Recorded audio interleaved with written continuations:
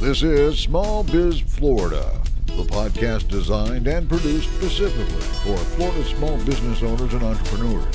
Small Biz Florida, talk that works for Florida. This podcast is supported by the Florida SBDC Network, providing the tools, strategies, and expertise to help Florida's business community thrive. Visit the Florida SBDC online at www.floridasbdc.org or contact your local office and get started on your path to success today.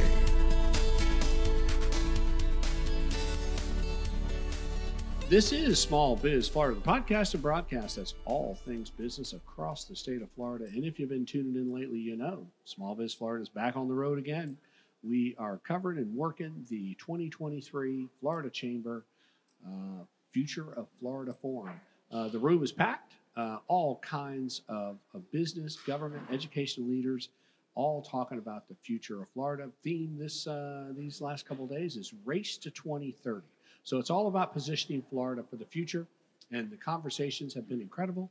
Over 70 speakers here at the event, so really all kinds of great information, and hopefully you're tuning in because we're trying to bring you as much of it as we can.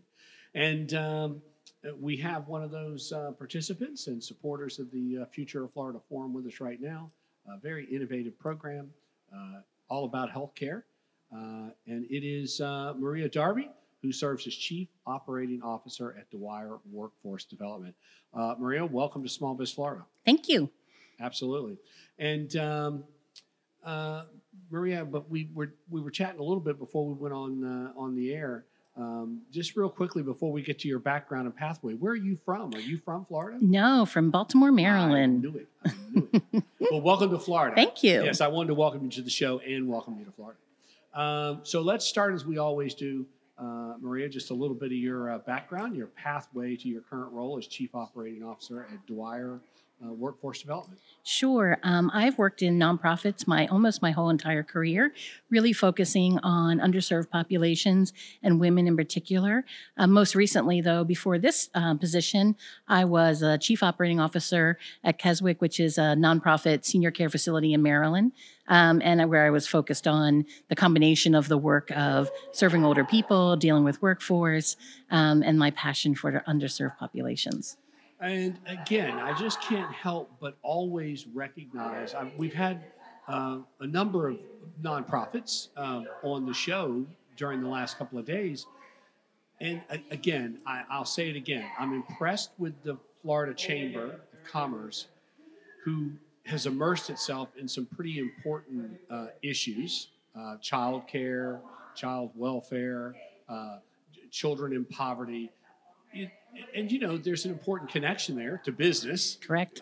Which we've been able to make that argument in multiple episodes here over the last couple of days, and not a lot unlike what you're doing. I mean, here you are a nonprofit that's really dedicated to developing a pipeline and workforce for healthcare.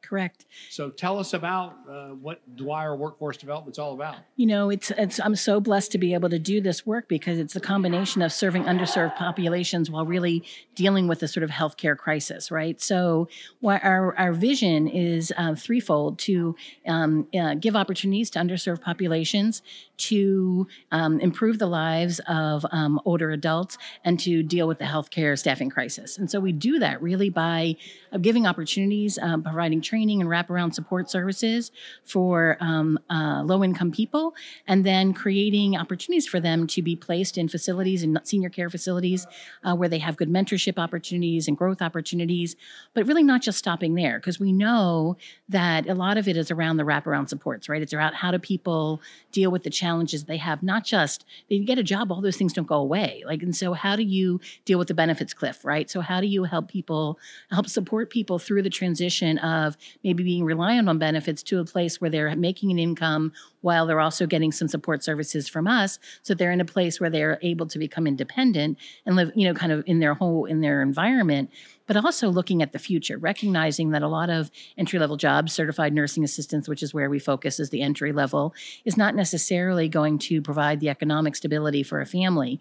And so it's about saying, well, how do we get people to the next phase? And that's about creating financial support. So that's really kind of our sweet sauce. So it's between the wraparound support services while they're in this transition period, but it's also about saying you want to become a patient tech or a pharmacy tech or a med tech, up to being an LPN or an RN, then not only are we going to encourage you to do it, we're going to pay for you to do it.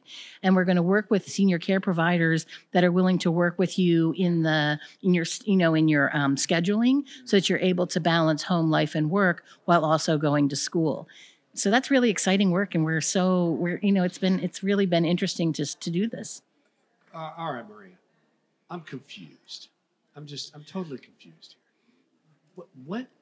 So you're offering an individual the opportunity to get into the entry level in healthcare as a CNA, certified nursing assistant, and you're willing to provide all these wraparound services. You're willing to cover the cost of the CNA certification. I'm confused, Maria. Why? Because it's the right thing to do, right? What's good for the community. Oh, it's the right thing to do. Oh, you know what? That was the one thing I didn't think of. But it's also good for business, right? It's really about this. The number of people that are turning 65 in this country every day is astonishing. I think the number's like 10,000 people a day are turning 65. And what that looks like in 10 years from now is that we have no infrastructure support from a staffing mechanism that will be able to support people as they age in a country where we're living longer and longer. Statistically, most of us that are, in their 50s or older are going to live to over 100. I have a 93-year-old father. Yes. And so figuring out how we're going to create those opportunities while also increasing the tax base in communities by having people who are making decent incomes, by creating stable housing environments, by creating children who are more successful because their home environment is better when they go to school. So the generations of outcomes are going to be incredible. Well, and again, this is the same discussion we've had with some other nonprofits, that this really all translates into better business. Correct. Right. But how does all this get funded?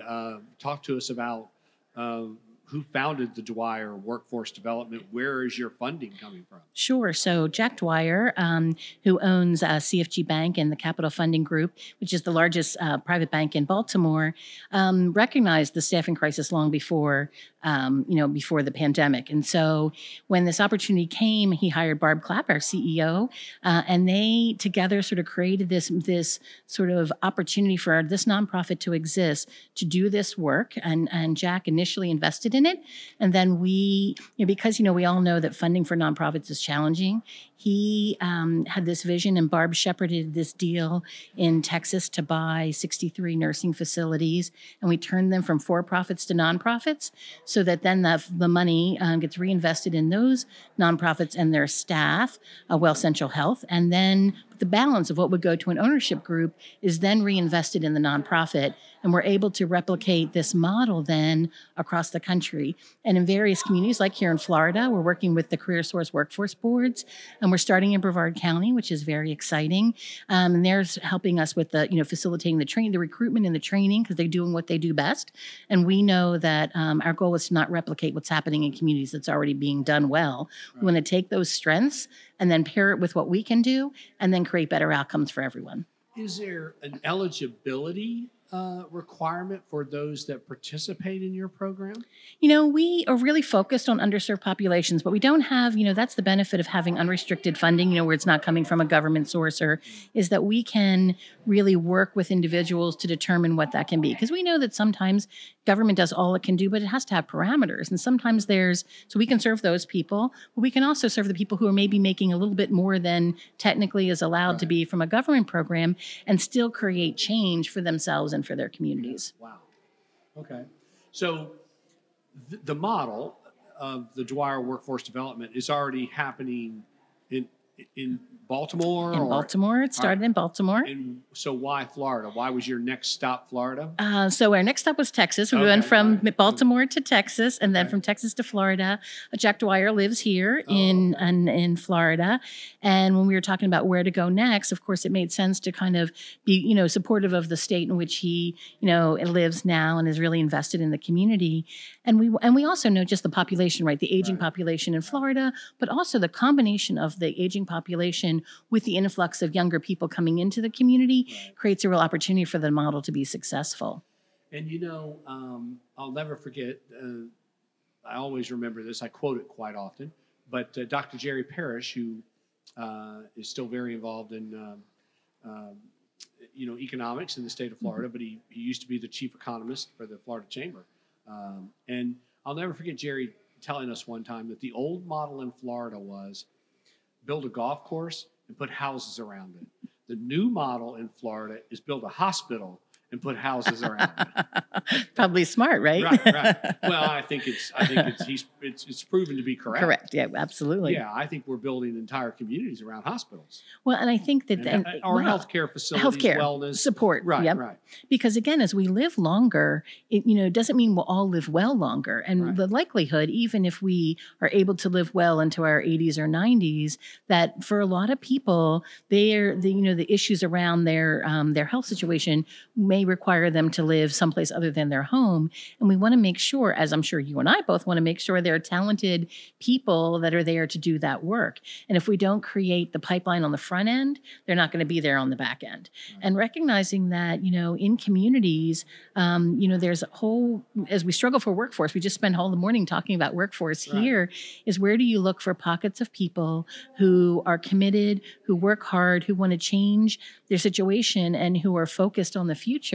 How do you create opportunities for them in a way that is both a win for them, but also a win for the community? No, it makes absolute sense. In fact, Maria, it may make too much sense. I don't know if this is going to work. Well, we've been really well received here in Florida, and certainly we're being asked to talk to other people across the country, because most people in this work understand the need to provide these wraparound support services to the folks that we're talking about, but there's just not funding there for it. It's not reimbursable. CMS isn't paying for it. Medicaid and Medicare aren't paying for it. Governments can't pay for it in the same way. So it's really, the model that Jack and his family, he and his wife Nancy and their kids, and then have really envisioned and then tied with the vision of our CEO, Barb Clapp, is to say, how do we make sense of this, right? How do we create a win-win partnership for the communities, for the people, for business? Because we do believe that you can do good and do well, right? At the same time, there's opportunities for people. And I think that this model works. And in Florida, the people have been very open to the discussions, and that's what we're looking for. Yep. Love it. How does one find your organization and they want to have a conversation with you?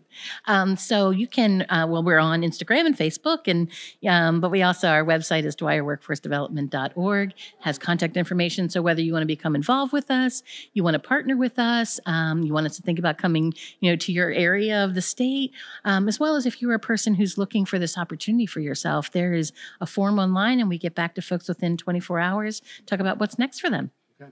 I love it. It is Maria Darby, who serves as Chief Operating Officer at Dwyer Workforce Development, a very innovative and almost unbelievable workforce development foundation, nonprofit, looking to enhance the channel of new healthcare providers. Very excited, and we're thrilled to be here in Florida. So thanks so much for having me. Yep. Welcome to Florida. Welcome to Small Biz Florida, and thank you for being supportive of the Florida Chamber Foundation's Future of Florida Forum. Thank you so much. Absolutely. Thank you for tuning in to Small Biz Florida, this special series from the Future of Florida Forum 2023. For more discussions and updates from this event, be sure to connect with us on social media at Small Biz Florida. Don't miss out on upcoming episodes. Subscribe now to stay informed about Florida's journey to 2030 and beyond. Until next time, stay inspired and keep pushing the boundaries of possibilities. I'm Tom Kindred, and this is Small Biz Florida. This has been Small Biz Florida. created and produced by the Florida Small Business Development Center at Indian River State College. Your host for Small Biz Florida is Tom Kindred. Partners for Small Biz Florida include WPSL and WSTU and Indian River State College, named the 2019 winner of the Aspen Prize for Community College Excellence.